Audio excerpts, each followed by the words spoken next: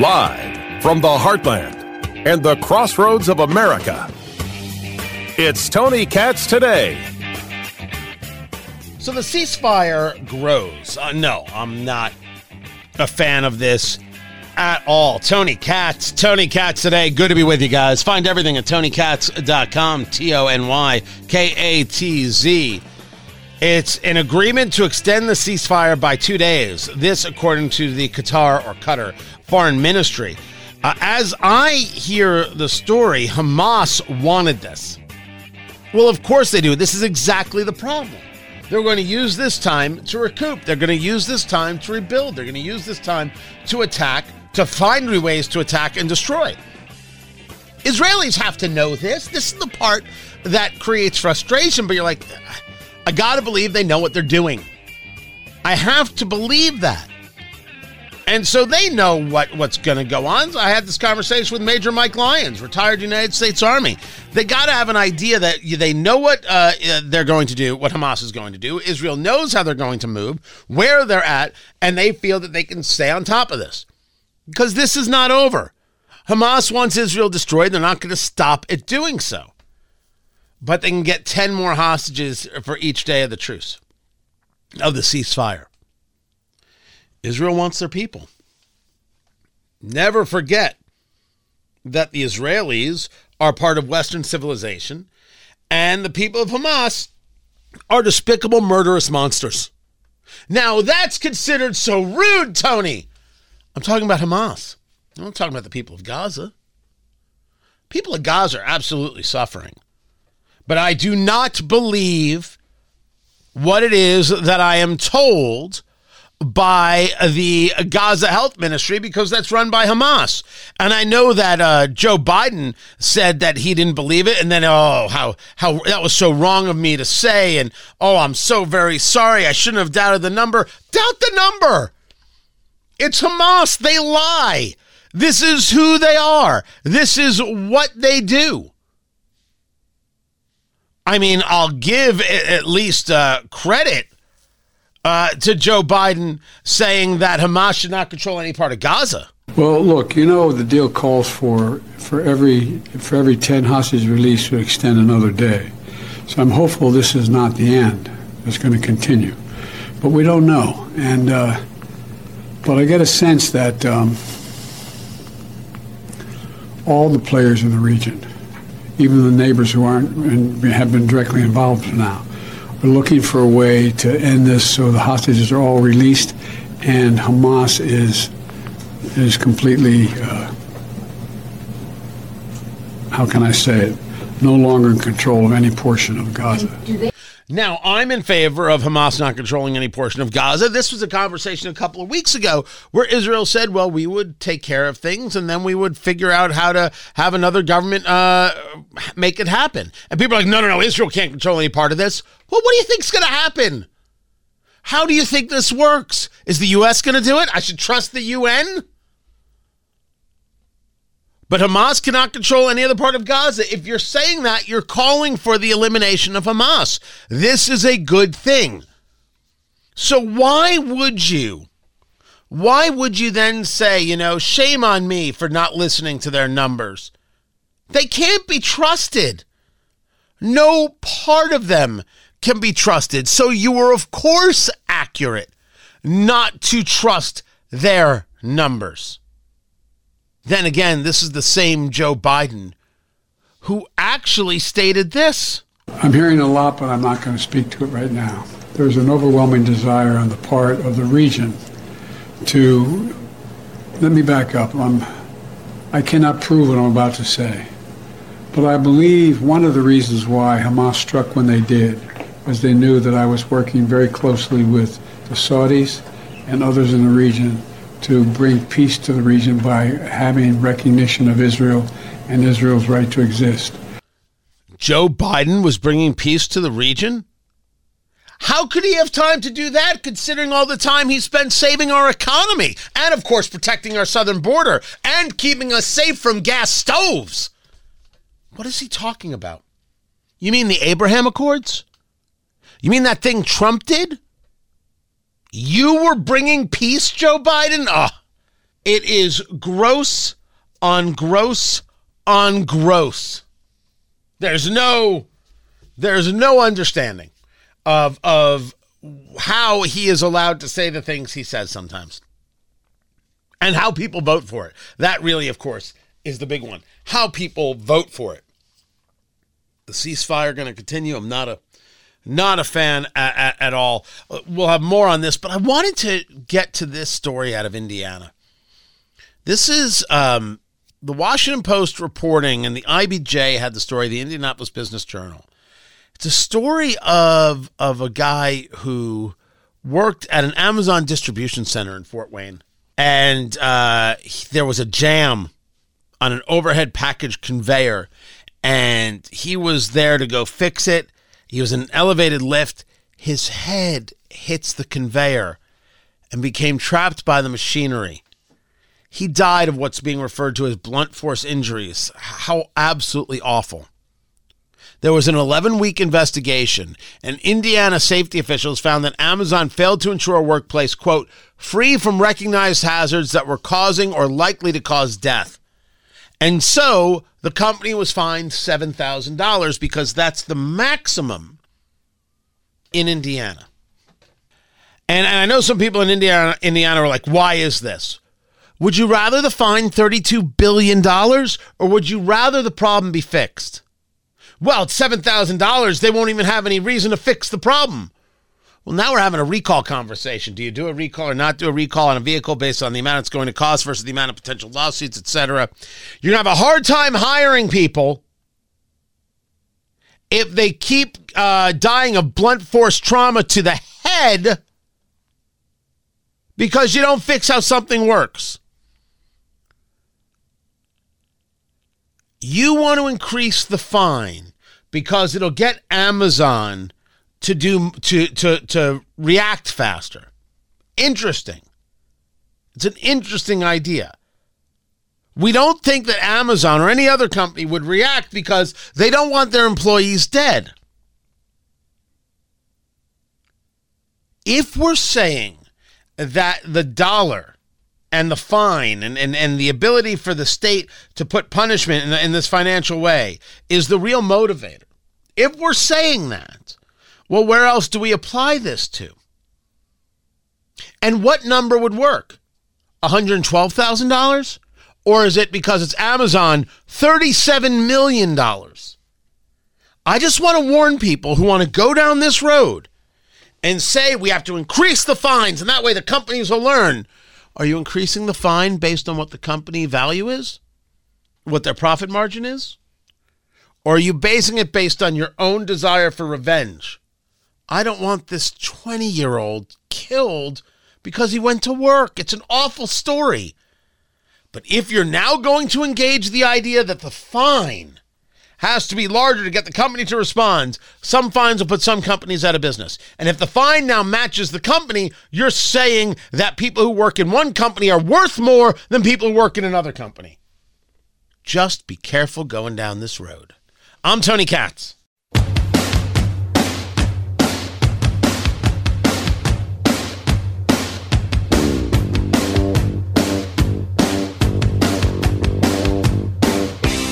The question is, will the retail sales come? We have had Black Friday. We've had Small Business Saturday. We are in the middle of Cyber Monday. I did get the Ninja Creamy. That did happen. I've done some shopping, people. Got the Creamy. Did that on, did I do that on Thursday? I think I did that on Thanksgiving Day. Tony Katz today. Good to be with you. Find everything going on at TonyKatz.com. But okay, I bought one thing. And then I also bought some local. Nope, I bought two things. We'll get into that. But how many people bought local? How many people didn't buy at all? The retailers have been signaling that this is going to be a softer holiday season. They have brought down in mass level their predictions, their outlook, their forecasts. Some people they've got some ups, but most people see this as a rougher time. This holiday season will not be the big spending season. Did I say hello, Tony Katz today? I think I did. I forget sometimes. Gary Dick, InsideIndianaBusiness.com, joins us right now. Find him on the Twitter box at IIB, at Gary Dick, GERRY, at Gary Dick. This is the question. Retailers have looked like they've been preparing for a bad holiday season. We've got Cyber Monday today, which is all about the online shopping, but it was Black Friday, Small Business Saturday. Do we have any preliminary numbers? And are Indiana retailers still looking at this being a soft holiday season?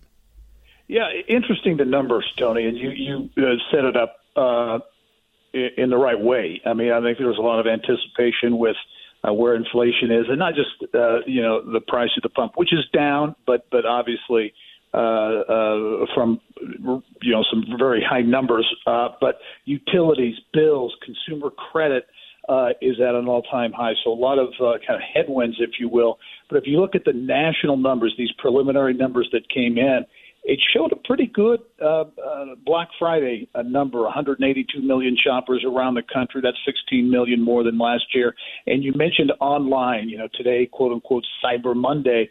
It was really Cyber Friday, cyber almost every day, because the number of online sales, not the brick and mortar, but online sales on Friday, nearly $10 billion, which is a record, and that number is supposed to be up from that today on Cyber Monday. So the national narrative, what we're hearing from pockets around the country, seems to be positive, at least initially here. One thing we are seeing, and this relates perhaps to inflation and prices and those types of things, is an increase in the buy now, pay later deals in stores and online. Consumers trying to get those goods, not perhaps ready to pay for it now, and extending that process. Yeah, and that in and of itself is a massive issue that some will attempt to downplay. I think that's got to be a front and center conversation. Just like when we see the amount of dollars being up, we haven't answered the question, and I'm waiting for this date as well. Maybe you have some of it. Is this because there was actually more buying, or because the things to buy are still more expensive?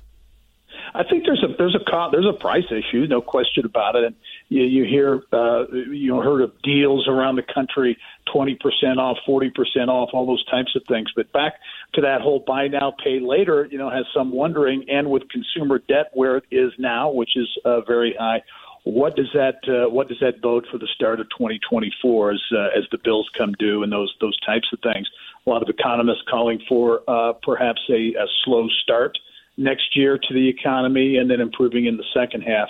But the numbers again, 54% of online sales, I should mention too, mobile devices, which I thought was interesting as well. So the focus of retailers on those mobile device folks as opposed to desktops, and underscores as you look at rural Indiana and some of these smaller communities, retailers in those small communities who have been hurt over the years by the rise and sometimes the fall of shopping malls. They've got to be online in order to compete, and those who aren't really seem to be falling behind. Talking to Gary Dick from InsideIndianaBusiness.com, on Twitter at IIB. I stare. I pay attention. I have the conversations with you. I have the conversations with economists. And we have seen that outside, for example, in the world of apparel, outside of Abercrombie and Fitch, apparel has been incredibly, incredibly soft. We have seen major retailers from Best Buy to others cut their forecast. Dick's Sporting Goods increased their forecast, but they were basing that on having less retail theft that really hurt them in the quarter prior. Am I wrong in the feel that retailers going into this holiday season expected things to be pretty bad? No, I think there was, I always hate to use the cautious optimism, but there was a little bit of that going on around the country when you talk about some of the big name retailers you talked about. And you talked about things like theft, that we see the reports of that around the country, and the impact that's having on pricing, impact that's having on the bottom line of some of these big retailers from Target, on down the line. So a number of factors certainly at play, Tony, as we look at the holiday shopping season. And the reason we put so much focus on it is for many retailers, this can make or break their entire year, how this time of year goes. So we will see. Are you ready to shop online today, Tony? So I'm going to still try and do as much local as I can. I have not. The only thing I bought online, I bought the Ninja Creamy. It's an ice cream maker because my kid was like, "We should make ice cream," and I'm like, "Well, I'm in for that," and I'm a sucker. So I did purchase the Ninja Creamy Deluxe. So that was an online purchase from Kohl's. Everything else I'm going to try and do to the best of my ability local. But I did, for example, because we're adding on to the house, I bought a TV. And that I did actually do in-store. I did take advantage of that in-store, and it was not Chinese because I still love my country. And electronics, Tony, the number one selling item over the weekend, consumer electronics. So you were part of the big crowds buying this weekend. Also, I was also part of the big crowds buying cigars. But, I'm special like that. Talking to Gary Dick, InsideIndianaBusiness.com, on Twitter at IIB. Has there been anything regarding Small Business Saturday, how they have experienced these years, this I should say, holiday season? Because as we're discussing it, let's say there's cautious optimism. And let's say that there is a little more spending because things do cost more. Does that mean that instead of, we can get this and then we can get these three other things, it was, no, we can get this and we're not going to worry about the three other things. And so therefore they bought the TV, but they didn't do any of the local buying.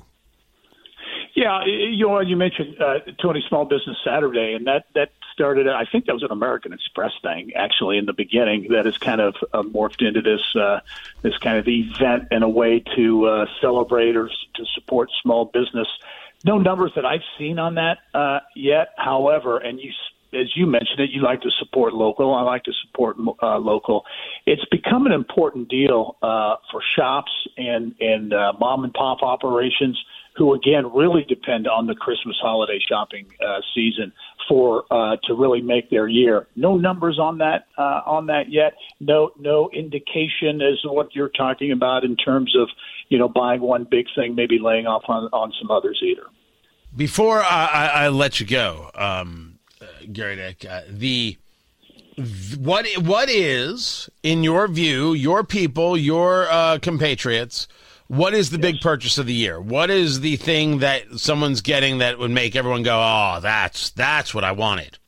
That's a good question. I tell you what, I think a large consumer electronics device is in my future for a purchase, for sure. And if you look at, I don't know what kind of TV you got, but the size and quality of the TVs and the pricing on it, it's pretty attractive. So I think some consumer electronics are in my future. I think that's the big purchase. I will also tell you, in addition to the TV, I did purchase a new humidor, from Case Elegance, which is local humidor manufacturer here in Indianapolis. I will tell you, I wrote the check. I wrote a pretty big check for the humidor. Okay. This was this is ungodly. That's made here in Indy. There's a company is here in Indy. They source in other places. Sadly, they have to. But I tried to go as local as I could on making a purchase on a humidor that would hold 1,700 cigars. Wow. See, some of us are playing a game, Gary Dick, and some of us aren't. That is very impressive, Tony. So, I would hope it was impressive before that, but this was my, some people go to fantasy baseball camp. I'm not that guy. I do this. You are stepping up your game in a big way. That is impressive. I just think it's important that people recognize that I have game to begin with. I've got game, and it recognizes other game, as the kids say. That's Gary Dick, InsideIndianaBusiness.com, on Twitter at IIB. Gary, always appreciate it. Keep it here. I'm Tony Katz, and this is Tony Katz Today.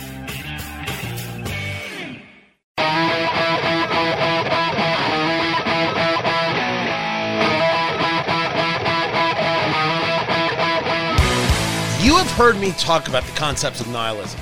Maybe it's nihilism? I think I pronounce it nihilism. Tony Katz today. I'm not talking about Big Lebowski style. I'm talking about the idea of nothingness being extolled as a value. We see it in art. We see it in literature. We see it in film. If we take a look at the latest Marvel movies, they're not about anything. They're not about good conquering evil. They're not about the good guy finding a way to make it happen. It is about the messaging. It is about the idea of, look at all these wonderful either gay actors or trans actors that we've hired, or characters that we've added that bring nothing to the film itself. Look at this massive social construct problem that we've solved, but they haven't solved anything. And we see it time and again and again. We see that Disney has failed epically with environmental social governance in investing. It hasn't worked for them. It hasn't worked for anybody.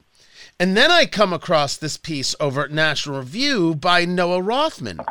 Media literacy is no antidote to the nihilism of the betrayed generation, which is a very interesting concept, talking about what's happening with media, but to call it nihilism, I thought was worthy of discussion. Noah Rothman joins me right now. He writes over at National Review. He's the author of The Rise of the New Puritans, Fighting Back Against the Progressives' War on Fun. Find that at Amazon.com, wherever fine books are sold. You bring up a story out of California. You bring up a story out of New York, which involves the state trying to tell the rest of us, hey, we know the difference between what's real and what's not, and we're now going to teach you how to make that differentiation for yourself. But you then relate those things, and I'm not in favor of those things, mind you, you relate them to this idea of where younger generations are. So from that perspective, what have New York and California done, and what brought you to this place? Yeah, so they've committed themselves to teaching at the K through 12 level in state schools, quote unquote media literacy, which is a buzzword that's been around for a long time. It's supposedly designed to communicate to young people, to convey to them how to consume media with not just a skeptical eye, but an apprehension of what media is trying to relate information and what media is attempting to get you to do something, trying to get you to believe something, trying to get you to act in a certain way. It's an instrumental purpose. It's a utilitarian campaign. The problem is that they're attempting to address conditions that maybe they themselves contributed to, but their ideological allies most certainly created the conditions for. You talk to young people today and about media and their conception of the world, and they're extreme skeptics. They don't really believe that much of anything can be known. It's not, and it has very little to do with technological innovations. I think, there'd be an instinct to say, well, you have these AI generated fake images and fake videos, and so can't really blame them. Well, this trend predates those technological innovations. Doesn't predate social media. Surely social media contributes dramatically. But back in 2018, people under the age of 29 were telling Pew pollsters that, quote unquote, most people would try to take advantage of you. Quote, most people can't be trusted.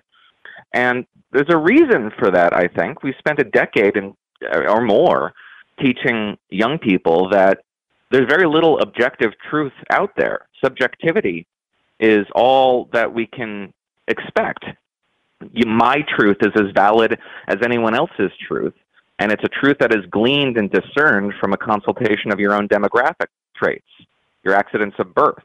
Colleges and universities have been making activism a creditable enterprise for a long time without teaching them what they're supposed to know or what they're acting out for. The activism itself is supposed to be its own virtue, and in part a pursuit of subjective ideals. And we have a media environment that has turned against objectivity in a very public way. The notion here that objectivity is even attainable is in doubt, and a lot of credentialed reporters over the course of the last decade have been retailing this vision of moral clarity, something that should replace the standard of objectivity. Even if that's unattainable, it's a corrupt pursuit because it compels you to lend equal weight and gravity to two different sides of a story when there is, at times, no rationalization for that. There's good and there's evil, and there are things that reporters are obliged to do for the betterment of society as a whole. So we've been creating these conditions in which the arbiters of truth, the stewards of these institutions that are supposed to promote objective empirical knowledge, have abdicated that responsibility, told young people there's no such thing as objective empirical knowledge, and now we find a whole generation that is listless and desperate for some sort of mooring because they have none. So yes, they've adopted a form of nihilism, the idea that nothing can be known, that nothing is knowable, and therefore nothing is worth protecting or preserving. A lot of them are being drawn now to things like radical Islam in the pursuit of some sort of mooring. And we're seeing that on social media. To the extent that that is actually happening is different. But I want to take it back to this idea of moral clarity really quick before moving forward. Certainly, we can see that within today's press, in the conversation regarding Israel, they cannot engage the idea that Hamas is a terrorist organization. That statement, in and of itself, seems an impossibility for many to engage. Certainly, the Washington Post has proven this, an inability to really state, hey, these people are just wrong. Even if you've got an issue with Israel, these people are clearly wrong. But we brought up this idea of moral clarity. You're not making the argument that moral clarity doesn't exist, are you? Well, I'm making the argument that it is not the job of institutions that are supposed to convey point by point, fact by fact analysis of current events. Journalists, it's not their job to discern moral right from wrong when they're on the ground reporting on these things. That is the mission that was divined by reporters like Wes Lowry at CBS News during in 2014, 2015, at the very beginning, the outset of the Black Lives Matter movement.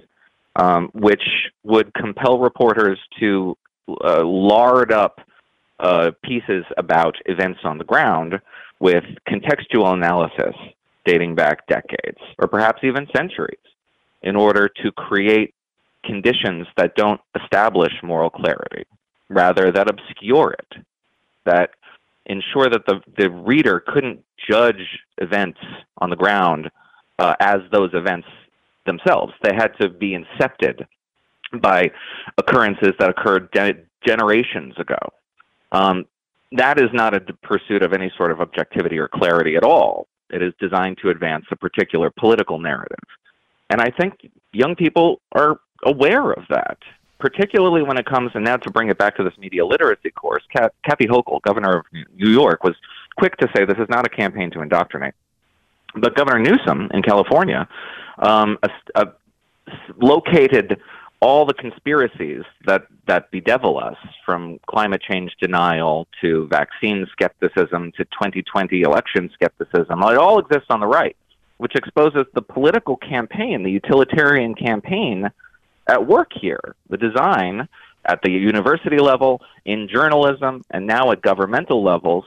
And you can forgive kids for picking up on this sort of thing, is to transform these young people into a vanguard. But that's where I want to take it from. Militant activists for their cause. And they resent being used. Hold on a second, Noah. That's exactly where I want to take it from. Talking to Noah Rothman of National Review. Check out his latest book, The Rise of the New Puritans, Fighting Back Against Progressives' War on Fun. Get that at Amazon.com or wherever fine books are sold. You are saying that when Kathy Hochul talks about media misinformation and online hate, giving young people the ability to determine digital fact from digital fiction. You talk about Governor Gavin Newsom of California, and you went through that laundry list. See, this is what the political right is doing to us. But you're giving this, it's not tacit, it is this very direct credit to younger generations because they see the difference. They see the issue. And I was curious as to how you came to that. Is this your belief? Is this anecdotal? Is this data-driven? Because we don't often see the younger generations getting credit for knowing, hey, this is a bunch of crap we're seeing over here. Well, I don't think anybody's out there saying these, people in whom I've invested so much trust, who I like and respect and care for, are actively misleading me, and I resent it. I don't think you're seeing that. Might not see it for some time. What you are seeing are people, young people, who are rejecting the idea of knowability broadly, not attributing that to the people who have misled them just yet. That is a profound psychological betrayal and probably an obstacle. But what they are saying is that, well, I can't really believe you because I can't believe anybody. That's sort of a safer harbor psychologically. But it probably predates, or rather precedes, a broader acknowledgement of the fact that these young people have been turned into a utility by a utilitarian campaign. I mean, it's a modest protest against their misuse to just reject everything broadly. So I'm not signing up to be, a right winger here. But I'm not necessarily on your team either, because nothing can be known and nothing is knowable, and we live in a sea of existential doubt. That's sort of the precursor to a broader rebellion against a campaign that's designed to turn these young people into tools to advance a political cause. When someone is, whether you want to engage it historically or just engage it anecdotally, when someone feels that, not necessarily that they are lost, that there is nothing to grab onto as a standard, they'll search for anything, as you discussed, and there has been this social media conversation about people pushing towards Islam as something to grab onto, although I don't see it any data on that. But you look at something as you're sharing it and sharing some of the data points, and you're like, there's an opportunity here. There seems to be an opportunity here for that level of mooring. Is this opportunity political? Is this opportunity religious? Is this opportunity educational? Where do you see it? Well, I wouldn't say the remedy to the misuse and betrayal of young people is to do the exact same thing from the other side. I certainly wouldn't say, well, here's a chance that we have to say, well, everything you've been taught is wrong, and here's why you should hate all these people around you, and adopt this set of precepts, which conflicts with that set of precepts. I don't think that's right. What young people have, the source of the betrayal here is that young people have been not taught how to learn, but rather what to think. And that has become hard to avoid acknowledging, and it is a source of some resentment. Educational experiences at the pre-graduate level, from high school to even undergrad, should be an exercise in learning how to navigate informational environments, which is what this media literacy campaign is supposed to do. But we always knew how to do that. We don't need to reinvent the wheel. The educational experience should be the discovery of information and how to understand information, how to compartmentalize information, how to read information. It is studying how to learn, not coming up with conclusions and working backwards. We abandoned that when we imported the critical theories experiment from the highest level of collegiate academia and imposed it on far lower levels down into the K through 12 area. Theoretical constructs. That's not how you learn. That is how you indoctrinate. You encounter these theoretical constructs after you've got the basics down, after you understand the contours of a debate, of a historical experience, of a scientific process. Only then do you begin to critically deconstruct it, once you've got your hands around the thing. We work backwards. We started from critical deconstruction before we even get the basic facts down. So you have a generation now that has been getting it backwards for 15 years or so, with the understanding that nothing is knowable, nothing can be as concrete, everything can be broken down to its atomic level and deconstructed to the point where it doesn't resemble anything sound or durable. And so, yeah, you have a generation that doesn't understand how to learn. So what these media literacy campaigns are designed to do is to reverse a trend that they can't acknowledge because it comes from their own side, and they can't really address because the institutional obstacles against them, political obstacles, institutional obstacles, just alliance structure obstacles, are too profound. So Democrats have a real problem on their hands, and they acknowledge it. I think this is a sincere, genuine concern on their part.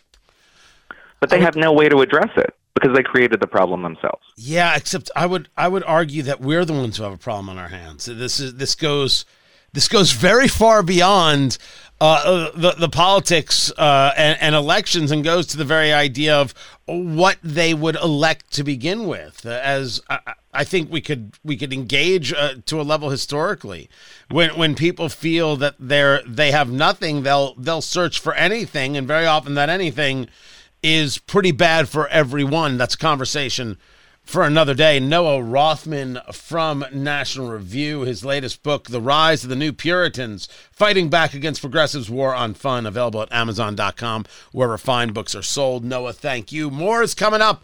I'm Tony Katz.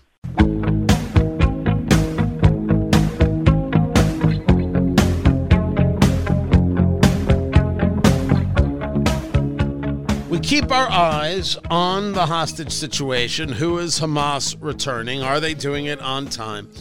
Look, I will tell you again, I don't like any part of the ceasefire at all. Ceasefire gives opportunity for Hamas to regroup and continue attacks, and that's exactly what they're going to do. And if you take a look at the so-called protesters, the Free Palestine protesters in the U.S., they've admitted it. The cat's out of the bag. Of course they're not in favor of a free Palestine. They don't even know what that means. They're in favor of the destruction of Israel. We know this to be true, and we're keeping our eyes on what's happening in Israel with Hamas and what's happening in the United States with these Hamas sympathizers. Tony Katz, great to be with you. Tony Katz today. But I'm keeping an eye on this story out of China.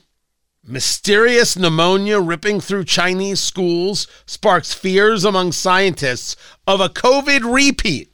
That was Daily Mail. That was over the weekend. You've got hundreds of people overwhelmed with, or I should say hospitals are overwhelmed with hundreds of sick children. Unusual symptoms that include inflammation in the lungs and a high fever but no cough. Okay. Yeah, I'm going to keep an eye on that. Do I think it means that we're in for a lot of issues? I don't know yet. It's China. You don't know what to believe. Let's see if this early reporting gets us data that can actually be helpful. And let's make sure we stop Chinese travel until we know for sure. Find everything at TonyKatz.com. Tomorrow, everyone. Take care.